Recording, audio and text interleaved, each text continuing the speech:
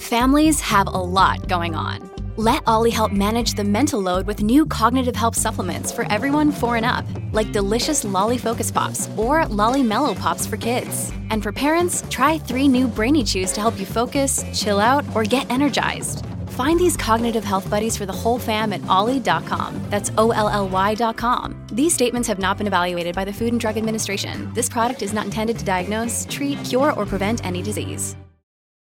This episode is brought to you by Shopify. Do you have a point of sale system you can trust, or is it a real POS? You need Shopify for retail. From accepting payments to managing inventory, Shopify POS has everything you need to sell in person. Go to shopify.com/system, all lowercase, to take your retail business to the next level today. That's shopify.com/system. Hello, everybody. This is Marshall Poe. I'm the editor of the New Books Network. NBN listeners like to read books and buy them. So we thought we'd tell you that right now, our friends at Princeton University Press are having a remarkable site-wide sale. You can get 50% off books, including ebooks and audiobooks, with the code 50, F-I-F-T-Y, at checkout until May 31. You can save some real money on Princeton University Press books. I encourage you to go there and check it out. Welcome to the New Books Network. Hello, this is Lily Gorin with the New Books Network, the New Books in Political Science podcast. Today I'm joined by Susan Burgess, who is the author of LGBT Inclusion in American Life, Pop Culture, Political Imagination, and Civil Rights. This was published in 2023 by New York University Press. And as I said to Susan before we started recording, I thank you for writing this book, in part because it does a lot of work in explaining the role and impact of popular culture on our politics, which is a real thing, and is something that political scientists and many others study, how politics is impacted, who impacts it. And the reality is that popular culture, which we all engage in all over the place, is something that is relevant to our study of politics. So I'd like to welcome Susan Burgess to the New Books in Political Science and ask her to tell us a little bit about herself and how she came to this fantastic project. Hi, Susan. Hi, Lily. Oh, my goodness. Thanks for having me, and thanks for your kind words about the book. That's a great intro. You're totally right. So a lot of people in political science think about politics as electoral politics or institutional politics or policy making. Those kinds of things are the more traditional ways to think about, what constitutes politics. But obviously, especially right now, we are all swimming in popular culture. And it's affecting politics, and politics is affecting the shape of pop culture too, So it's really important to take this into account. And that's especially important for subcultures, or one could say counterpublics, like the LGBT community or like the Black community, those kinds of things, because pop culture has had an important effect on shaping those communities and the understanding that people have of politics within them. So I am, in terms of who I am a distinguished professor emerita from Ohio University in political science. I worked there for a long time, but now I'm working at DePaul University in the political science department. And how I got involved with this project was I just, I felt like, wow, we are all in the middle of transformative times right now. I wrote this book during the pandemic, during the quarantine, I mean. We're all in the middle of transformative times right now. And I'm reflecting on that, as many of us did during the quarantine time. Who are we and what are we doing here? I started to think about not only am I in a large macro transformation of politics, but also what it means to be an LGBT person has really been transformed in the last little while. And so I started to think about themes of political transformation in that sort of larger sense, globally and domestically, but also in terms of what has happened to LGBT populations. And so at its most basic, what this book is about is how the American public came to accept LGBT freedoms through the lens of pop culture. Right, so there's lots of explanations about how that happened or why it didn't happen in this or that way through like traditional talking about public opinion or something like that, right? But I wanted to talk about how pop culture influenced that transformation. And it really is a profound one, right? So, LGBT people basically were transformed into a new rights-bearing subject, in the post-World War II period. And that is really a profound thing to have lived through and to have studied as a political scientist. So even more acutely, within a period of about, 12 years or so, LGBT people became free to have adult consensual sex without fear of state punishment, to serve openly in the military, and to marry with legal recognition. And that transformed the American, populace in terms of its acceptance of LGBT people, but it also transformed the LGBT community too. So what I was interested in is not like how, gay characters or something like that transformed mainstream thinking. So I wasn't interested in shows like Will and Grace or something like that, or Ellen, things like that. But what I was really more interested in was what straight or mainstream pop culture had to say about issues like privacy or individual autonomy, family, sex, and gender, and how that opened up, how that changed over time, and how that opened up, made some space for LGBT rights in some ways, So that's what's going on in the book. And then the other piece that's going on in the book is how that affected the LGBT community, like what cost was there to that and how we changed, and how we might continue to change in the future to continue to transform politics.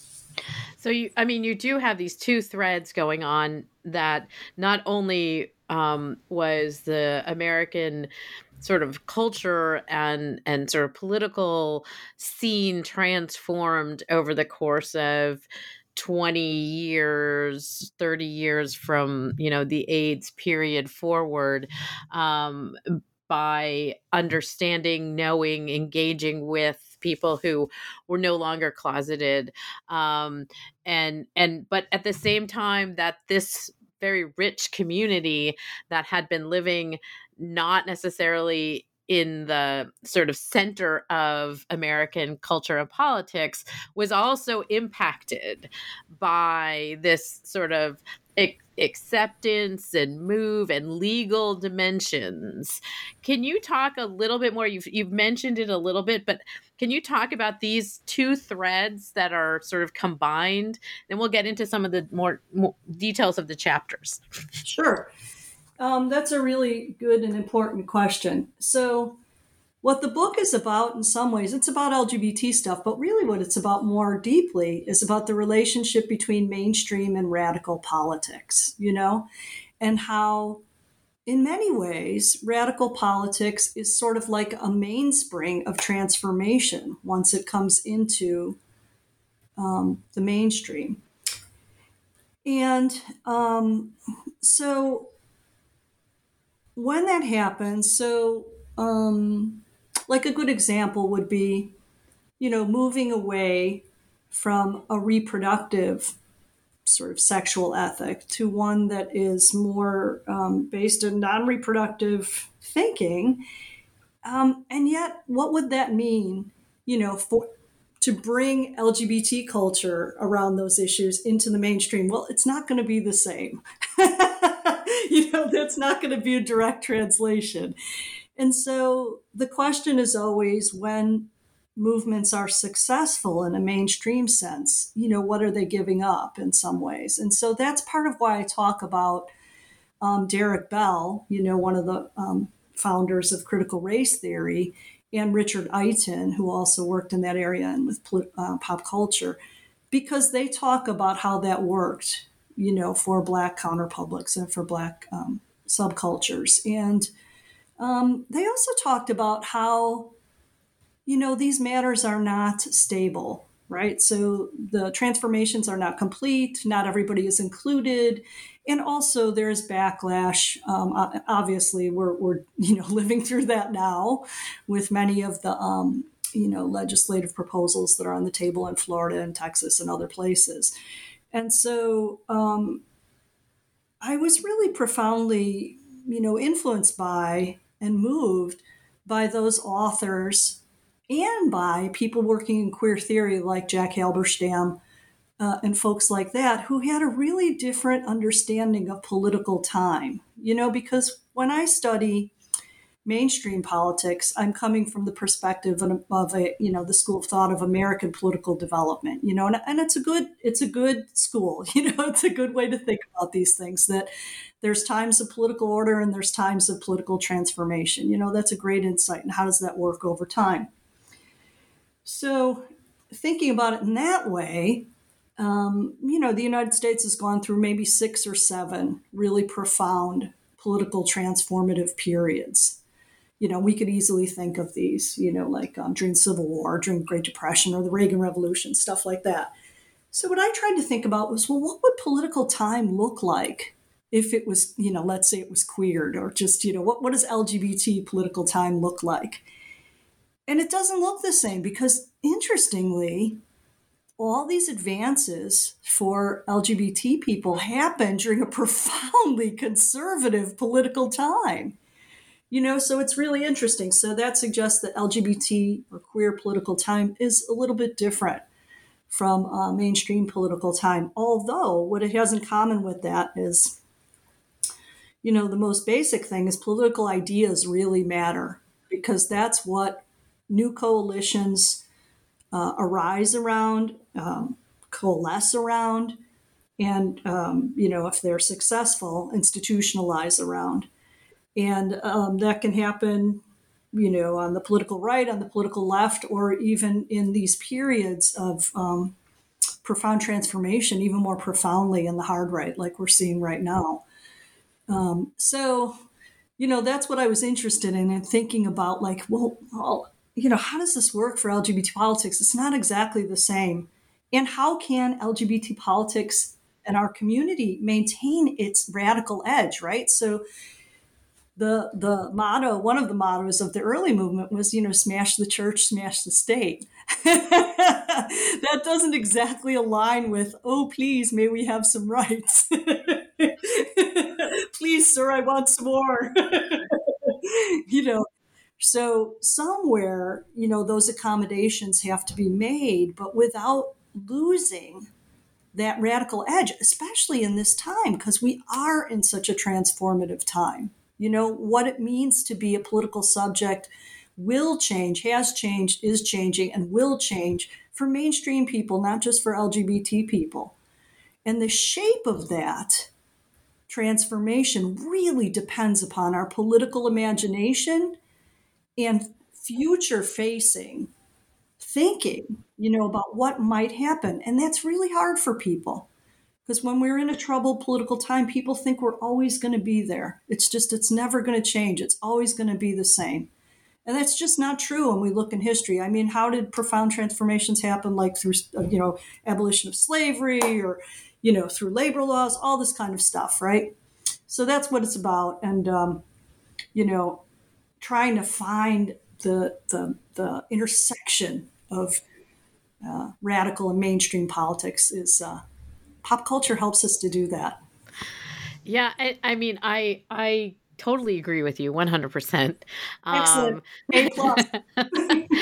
and because this is why I spend all my time, sort of exploring the imaginary spaces that are presented to us through popular culture, and that the narrative inside of the popular culture it often is more important and less focused on, as you note in your book, than the representation, because the representation is often easy to point to, and certainly mainstreams women in power or LGBTQ lives, or Black lives in how they are lived is just so you can have that in the quote the Cosby Show effect, but that the narratives themselves, which is what you really dive into in this book, are important to think about, because there we see this imagination space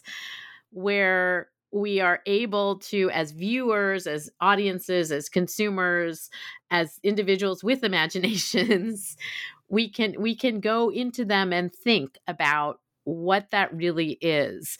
So I wanted to pull you towards a little bit of a more of a definition of political imagination, because I think it's so important. And also how you are sort of contextualizing that in this particular study. Yeah.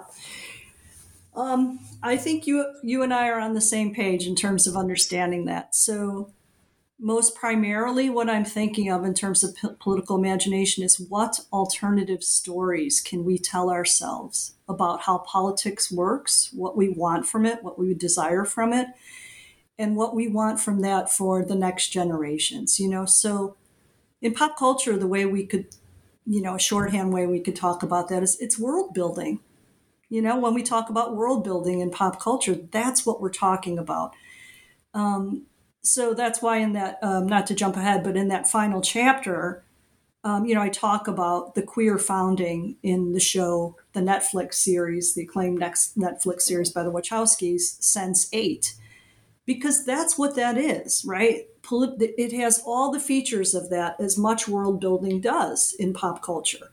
It has, a certain kind of political subject that has some interaction with like how we see political subjects now, but is very different. It has different institutions. It has different, enemies and different ways to think about gender and sex norms, different ways to think about sexuality, all that kind of thing, right? And that's common in world building, the world building feature of pop culture. That's part of why I like it. It's so explicit about its narrative basis, Whereas in politics, more mainstream politics, of course that's always there, but it's just not forefronted so much. You have to kind of tease it out, like, okay, what's going on there and what's the narrative, about. So yeah, the story aspect is really important, and the world building, because one of the things I found in teaching, I've become more self-conscious about it too, in a good way, self-conscious in a good way, that we don't practice enough how to think about the future. And that becomes very stultifying in terms of what our political choices are, and it's like a muscle. You have to work it to help to make those things emerge in your mind and in politics more generally. So, yeah, I think of political imagination like a story, like world building, and like a muscle that has to be worked.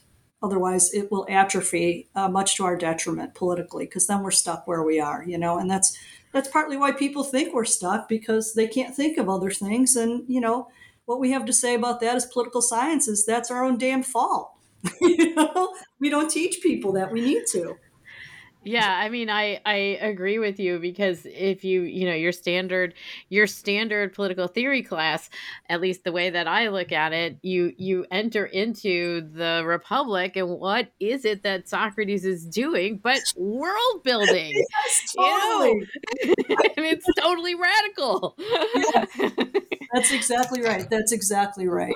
So I mean, that's the interesting thing too, right? That some people think, oh, pop culture, it's sort of, trendy or whatever, it'll go away or something like that. No, it's the basis of Western thought, and probably the basis of other kinds of thought that I'm not expert in, but, it is the basis of Western thought. And for stodgy, more socially or politically conservative thinkers who think of pop culture as not being relevant, that makes no sense for what they're studying in the ancients and so forth. So come on. I totally agree. And, I often talk about Shakespeare, popular culture. For real. And he really was. That guy was fantastic. He was just like cranking it out. He was just cranking it out. He wasn't thinking about like, ooh, what's my image or all that. He was just an astute observer of humans and institutions. And he also was in a transformative time, in many ways. Absolutely. And Absolutely. so, he's a perfect person to study for this kind of thing. And for people to understand, it's not, it is about like TikTok and stuff like that. And that's really important to understand that and how technology's changed and all that. But it's not just about that. So to really understand politics, if you don't look at culture, you're really missing something. You're really not going to understand the totality of politics. So it's much to your own detriment, as an expert to not understand what's going on there. And pop culture is very demanding. It changes very quickly and so Yes, forth. it does. So it's not so easy, and I understand that. And, it's also like I'm, becoming older myself. So it's, one has to be careful about like there's some things that one doesn't really understand. But, we're, as I said earlier, we're swimming in it, and nobody's swimming in it more than, like youth culture. So it's incumbent upon us to understand this.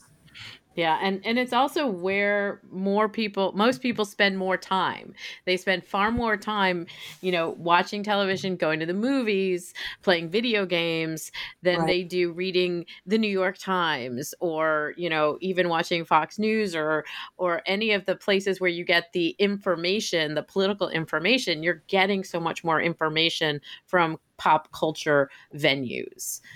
Yeah, absolutely. And again, that's another piece of the transformation that we're all going through. So it's very demanding to be able to straddle, those different kinds of ways of knowing and those different platforms. But, there it is. That's where we're at. So we got to do it. and so you use popular culture artifacts in this book, and you're talking about how they open up the space for a political imagination. And as you talked about, there's, these questions, bigger questions about like privacy and sexuality as opposed to an LGBTQ character. And so before we get to the civil rights part, so I wanted you to explain about what you're really looking at, these sort of components of narrative space that have shifted in your sort of overlay of political time. Mm-hmm. So, excuse me, if one wants to gain political subjectivity and rights, which the LGBT movement, does want to do, if one wants to gain those things, one has to understand the contours of mainstream politics. And so what I was interested in was, it's a puzzle in political science, even in traditional political science. Like, how did this change so quickly? Like, traditional political science models cannot account for that, like public opinion stuff. It just changed too fast, quote unquote fast. And so I was interested in, okay, what changed in mainstream culture that made this more acceptable to people? Like, not just it became more acceptable, but what happened, And I know what happened in the subcultures of LGBT politics, and there's a lot of different books about that too. But what I was more interested in was like, how did that space open up in the mainstream? And so I looked to, mainstream artifacts of pop culture in primarily in TV and movies, films, and, to some extent in some plays and stuff. But what I was interested in, yes, is like how did people go from being sort of more primarily community thinking in terms of their primary thought about where their responsibilities lie, like in Casablanca or something like that. That's the theme of that movie. Like, does his individual desire rule him, or does his, loyalty to the bigger themes of battling Nazis rule him? That's the spring of that movie. So how did it go from that to like more profoundly individually based, understandings? And what did that do to people, during that transformation? It's a great thing in many ways, but we still haven't, exactly figured all of that out. And it left people, I argue, in a kind of fog, the way that people are in a fog after a war. Sometimes people have fought in a war. It's not entirely clear what they were fighting for or what they got out of it, and who they are afterward. And that's what I was trying to talk about in those war movies. That kind of change over time. More probably more familiar to people is the James Bond series. And we think of James Bond, rightly so, as a misogynist pig and all that. But, he's not only that, right? So who James Bond is changed over time. And how he thought about sex and gender. He had to accommodate different changes that were occurring over time in mainstream society. And he did. His character did. And that made room for different understandings of gays and lesbians. And I argue, in the end, it helped us to understand that it wasn't gays and lesbians who were a threat to the military, but it was toxic male masculinity and the sexuality that goes along with that. It's violence and it's, profound spread, and its need to always take over more, apparently. And that's, spoiler alert, that's what happens to Bond too. Like that's his ending as well, and it's interesting to notice that Bond can't exist anymore in his old self. He died. I mean, they'll come Spoiler alert. I mean, come on now. It's been years. But I know. they will come up with something else. But he even like a franchise as powerful and as mainstream as the Bond franchise understands that character in some ways, he can't go on in the same way anymore. It just, the world has changed too much. Now, as we know from everyday politics, will there be retrenchment? Will power just give up easily? Heck, no. No. No way will that happen. So there's going to be pushback and all that. And, critical race theory and queer theorists tell us all about that. So it's not surprising. It can be somewhat daunting, but it shouldn't, in my opinion, destroy people's hope for the future, because that's how power works, and even in pop culture, that's how power works. But it doesn't mean things can't change. It just means you have to continue to keep developing your imagination so we can continue to move forward. So the question for the LGBT movement is, or one of them, is, now that we sort of have some of these rights, now that the family has changed, nobody, believes anymore that the nuclear family is, well, few people do, that the nuclear family is the only way to set up, social life and all that. Again, what comes next, And for the LGBT community, the question is, okay, what's the next vision beyond smash the church, smash the state? Or what's the 2.0 version of that, So that we can continue to expand the really interesting and different vision that LGBT counterpublics brought to the mainstream. Not to say displaced the mainstream, but brought to the mainstream and changed it so much that LGBT people now have to rethink our movement. This episode is brought to you by Shopify. Do you have a point of sale system you can trust, or is it a real POS? You need Shopify for retail. From accepting payments to managing inventory, Shopify POS has everything you need to sell in person. Go to shopify.com/system, all lowercase, to take your retail business to the next level today. That's shopify.com/system.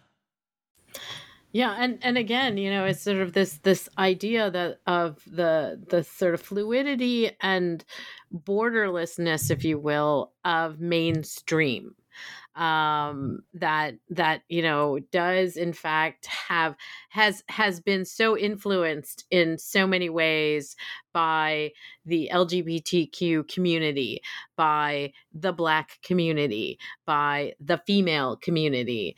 And I'm not trying to suggest that all of the struggles have been the same, because they have not. No. And there's overlap too, all that. Yeah. We know that.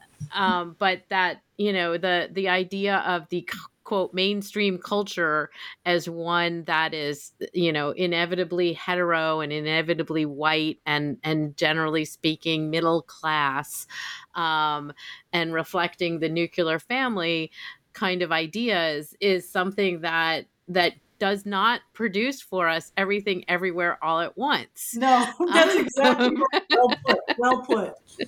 um and even then, as somebody who's been working on Marvel, which is getting kind of tame in so many ways, is also world building different perspectives, and so I think that your point is so important to think about in terms of not only the mainstream being shifted, right? And the culture therein being shifted, that we turn on the television and we see all kinds of different things than we would have seen 20 years ago or 40 years ago.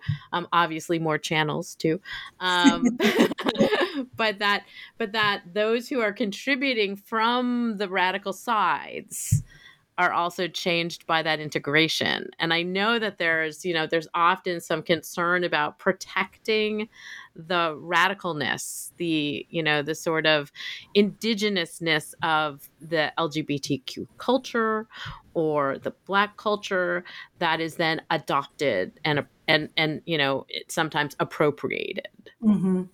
Yeah, I mean, definitely, we could say appropriated, and I mean, rightly so. There's lots to criticize in the process of becoming rights bearing, the kinds of things that happen, right? Because that's what it means to buy into the mainstream, and so the task is, in my opinion, to transform the mainstream, to continue to transform the mainstream, to make it more inclusive.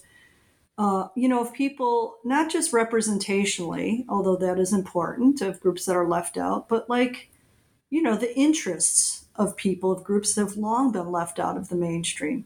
Like, for example, the poor, like that kind of way. And so, and things calcify over time, including the Marvel, comics universe and all that. I mean, and sometimes, some of the worlds offered there are not satisfying, Like, I love Wakanda, but do I want a kingship? Not really. Like, you know what I mean? Like, I don't see that as, you know what I mean? Like, but I love it in so many other ways,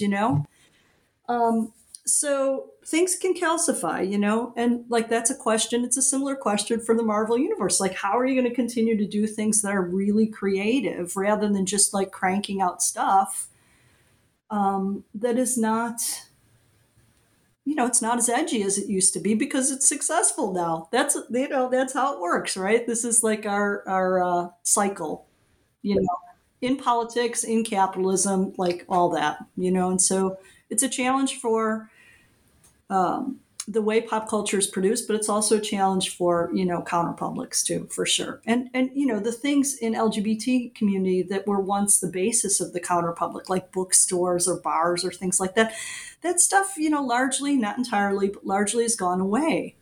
So as the technologies change, the question is, okay, well, how will the counterpublic reshape itself? And that's exciting because then that makes us think, okay, if it is, and if it can, then something else will come out of that. Some other, for lack of a better word, agenda, a political agenda, or set of political interests that moves things forward, for poor people, for old people, for homeless people who are, LGBT people working out on the streets, like stuff like that's not typically part of the conversation in the mainstream. Yeah, and we did see even some of that recently with regard to disability and fat shaming and fat considerations around the Academy Awards and so forth. And so you're absolutely right that they're definitely, how do the communities that are not necessarily the focus or haven't become the focus of mainstream and are still stigmatized or otherwise presented in derogatory ways, how does that get sort of worked out and undone? I mean, there are very good books about this too that aren't about pop culture per se, but about like the neoliberalization of the LGBT movement, Like there's a book by Matthew Hinman on like how that happened over time that came out from Penn a couple of years ago. It's very good. So we, it's a mistake to over romanticize or idealize the past, the present, the future of the LGBT movement. It is subject to political pressures and, capitalist toing and froing as much as anything else is in our world, So, same with Marvel and all that. It's not good to romanticize it too much. Or another way to put it is it's not good to love it too much. It really isn't. It's good to love it, but not too much because it's not a stable thing, And the critical race theorists taught us that a long time ago, that these gains are not stable. They're not all inclusive, and maybe even they shouldn't be. That's part of what I love about in the conclusion about talking about Sense8, that the world that they build is anything but stable. It's just the concept of transformation, the practice of transformation is built right into that. Like they anticipate transformation. They talk in that show about how LGBT people used to be put in mental institutions and stuff. Everybody thought we were crazy just because we thought a different way about sexuality, and about how that changed over time, but how now people are doing that with trans people. What the hell? It's like, come up with something new. My goodness gracious. Can you not even come up with some anti stuff that's more creative? No, we can't. So it's incumbent on us to come up with a creative response to these things and to not get despairing.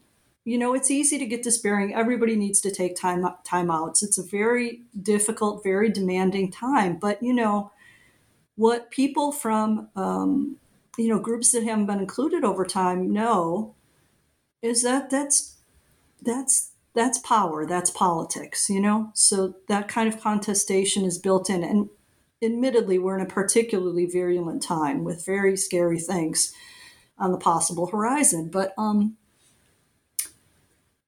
people that are in these counterpublics, their lives have been threatened throughout. And if not directly, as a people. So, Jews, all kinds of people, we know that, it's not this, that's part of what I like about Sense8 too, when they're in the garden in Berlin in the Jewish Museum, the question there is this an aberration or is this what humans are like? And the answer is, this is what humans are like, so get in the fight, and even if you're an intellectual, get in the fight in your head and like think some stuff up that can help people with this and teach it, and practice it. That's what I think. I wanted to ask you about chapter 3, in particular, dangerous pedophiles to respectable parents, television families, and marriage equality. And again, the sort of question of marriage equality.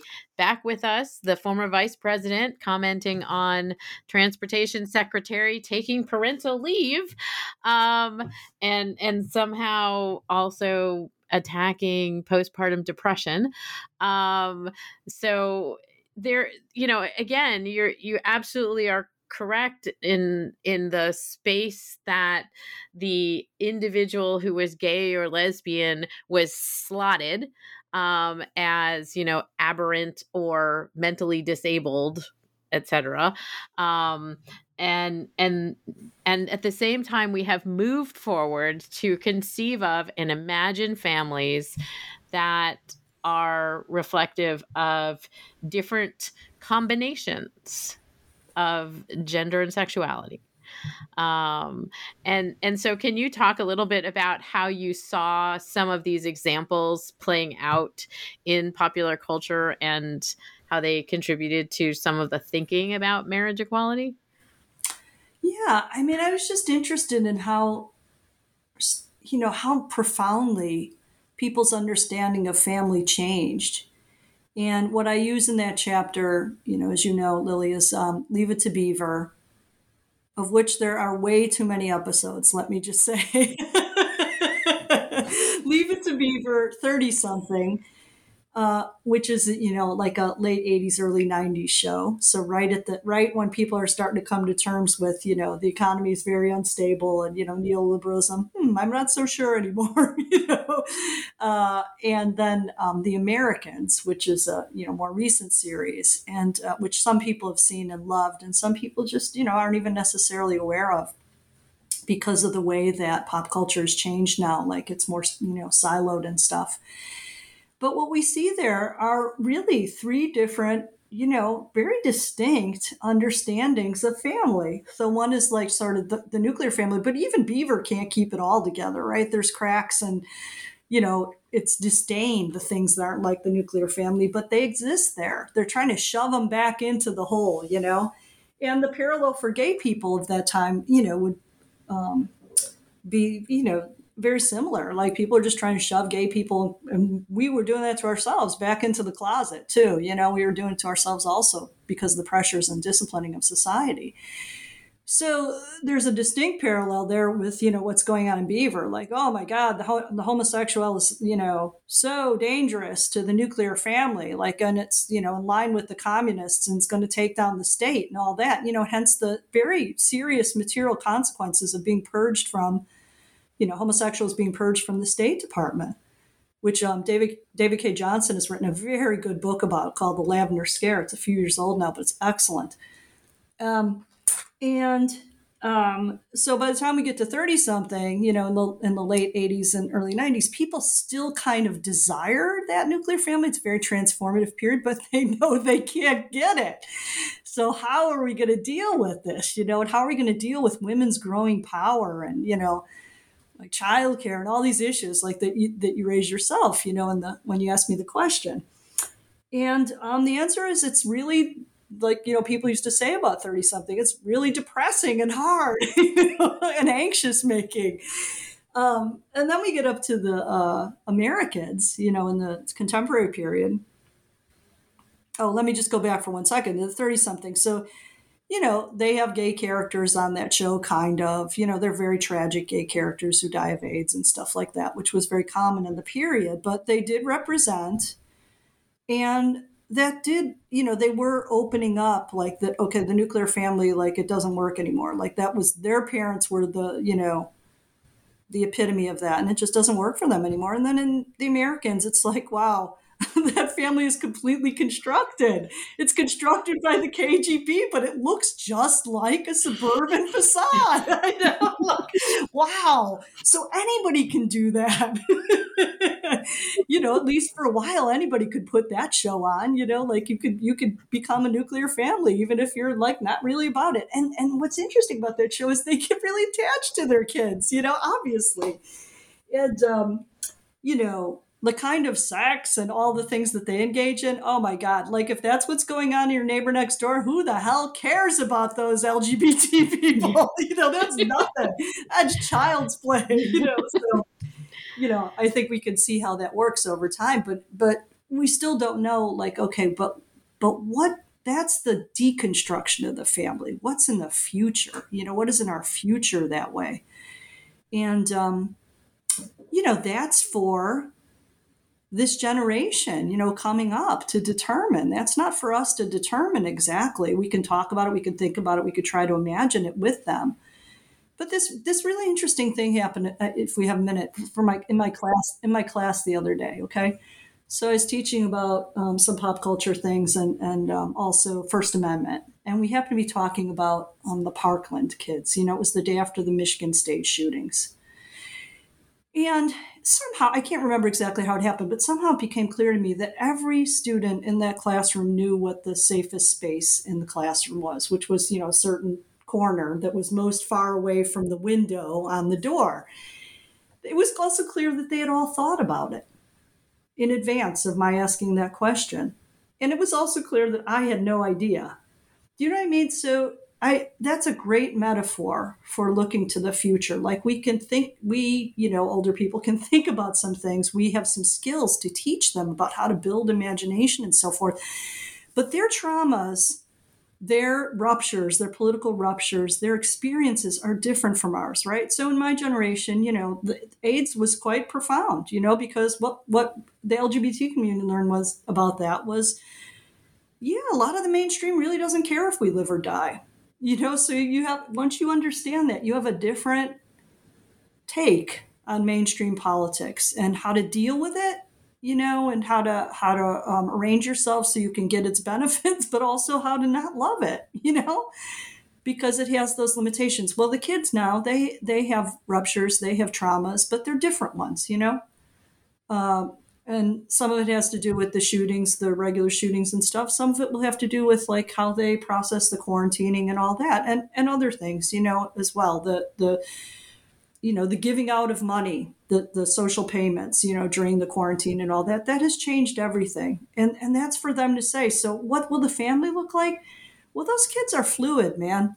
Yeah. Fluid in terms of their sexuality and gender. It's not one thing. So they've already got that down, that stability isn't exactly the goal, and that's a profound shift. It's not like, oh, tell me what's after the nuclear family. They're going to find out, they're going to figure it out, they're going to do it, but it's not, their goal is not to find this stable thing that they are and then just sit on it, That's different. It's good. It's interesting. Yeah, I recently saw an article about how many teenagers indicate that they are gender fluid, not bisexual, not necessarily gay or lesbian, but gender fluid. And that's just like where they put themselves. And it's so different from like a binary or trinary kind of world that, and that's just the way it is. And like so again, it's like a different dimension. Yep. Yeah. Go ahead. I'm sorry. Yeah. No, I mean, they've created their own multiverse. Right. Right. That's it. And that's just fine. And it's great because it does make things less like siloed and stuck. In a way, I mean, that's kind of what you're talking about in the entire book, is that, the political imagination allows us to move beyond oftentimes black and white or, simple binary, and move into a space where we can consider what a different thing would be like and how that would look and what it would feel like if we let ourselves go there. Yeah, that's exactly right. And one of the things I wanted to do is, that's like a basic teaching of queer theory, right? But I didn't want to write like a very sort of scholarly, turgid take on queer theory and stuff. What I wanted to do is show how it worked and show how we're already doing that. So queer theory isn't like something out there, critical race theory. I mean, it is. It's a theoretical position. It has like different parts to it and so forth. But we're already living that, like in our pop culture and in our lives. The kids are living that. And so, it won't do to just try to retrench. People can try to do that, but it is not going to hold because it's a little bit, excuse me, it's a little bit like representation. Once the toothpaste is out of the tube on representation, it's over. You can't stick it back in. You're not going to have a Macy's Day Parade with all white people in it anymore. It's not happening. So, it's very similar, I think, in terms of practices, political practices too. Like people are already practicing these things. And so, I mean, we can know that for sure because the pop culture wouldn't make sense to them if they weren't already practicing it. It has to have some, alignment with what's going on in people's lives. Otherwise, people wouldn't understand it. Yeah. So, Susan, this is a magnificent book. I love it. Oh, thank you so much. What are you working on now? So, I'm working on a book on the case of Obergefell versus Hodges, which is the marriage case, the case that nationalized marriage rights for LGBT people. It's going to be a short book, like probably about 150 pages or so, unfootnoted, just a little bibliographic essay at the end. And what it's about is stories, the story of this case, the story of the two people who were the named plaintiff and defendant in the case, James Obergefell and Richard Hodges, who I came to know when I lived in Ohio. I live in Chicago now, but when I lived in Ohio. I came to know them and I interviewed them. And what's so interesting about them is their personal stories align with what was going on in politics at that time. So Jim Obergefell, he slowly came out. He was raised Catholic, in a somewhat conservative community in Ohio and so forth. He goes to college, he meets some people, like he slowly comes out and so forth. And then he, marries this guy. You couldn't get married at that time legally in Ohio. So they got married in Maryland on a plane when his partner, Arthur, was, in his last months. And so it's a story about like how Obergefell changed over time, just like the LGBT movement changed over time as it developed, And then Hodges was a Reagan Republican. It's a story of how he developed into, his Republican self as Reaganism was on the rise and so forth, and how he became disillusioned with the Republican Party in the turn towards Trump. And he is still very upset that his name is on that case because he doesn't want it memorialized that he was trying to defend, he was against the same-sex marriage laws changing because he's not. So it's really interesting. They're like exemplars of the stories of politics, the competing stories of politics that were happening at that time. So that's what that book is about. It's about the case, but it's also about like through these two guys and their stories. So I did extensive interviews with them while I was still in Ohio and stuff. Yeah, it's going to be a cool book. I'm really excited about it.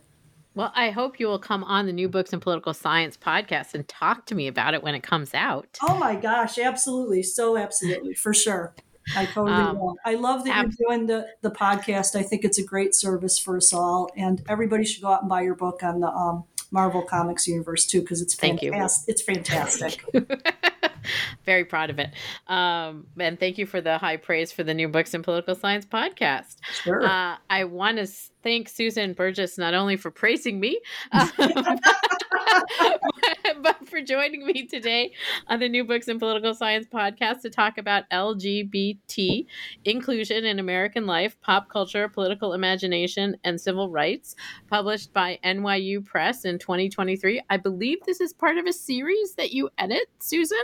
Yes, I co-edited it with Heath Fogg Davis, who's at Temple. Yeah, and we're really interested in more people coming into the series who are doing, similar kinds of work, but in all areas of political science. So we have some really super like positivist empirical stuff in there, ranging all the way to the super like cultural studies critical aspects of it. So yeah, come on in. It's all about transforming the discipline and trying to think up new ways to imagine politics.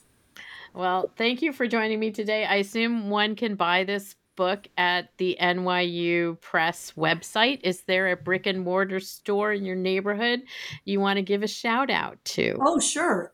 So Unabridged, where I live in Chicago, my favorite bookstore in Chicago, well, I have two. One is Unabridged Bookstore, which is on Broadway near Belmont. That's a queer bookstore. I mean, it's a mainstream bookstore. Like they're a reader's bookstore. It's so fabulous in there. I just love that bookstore so much.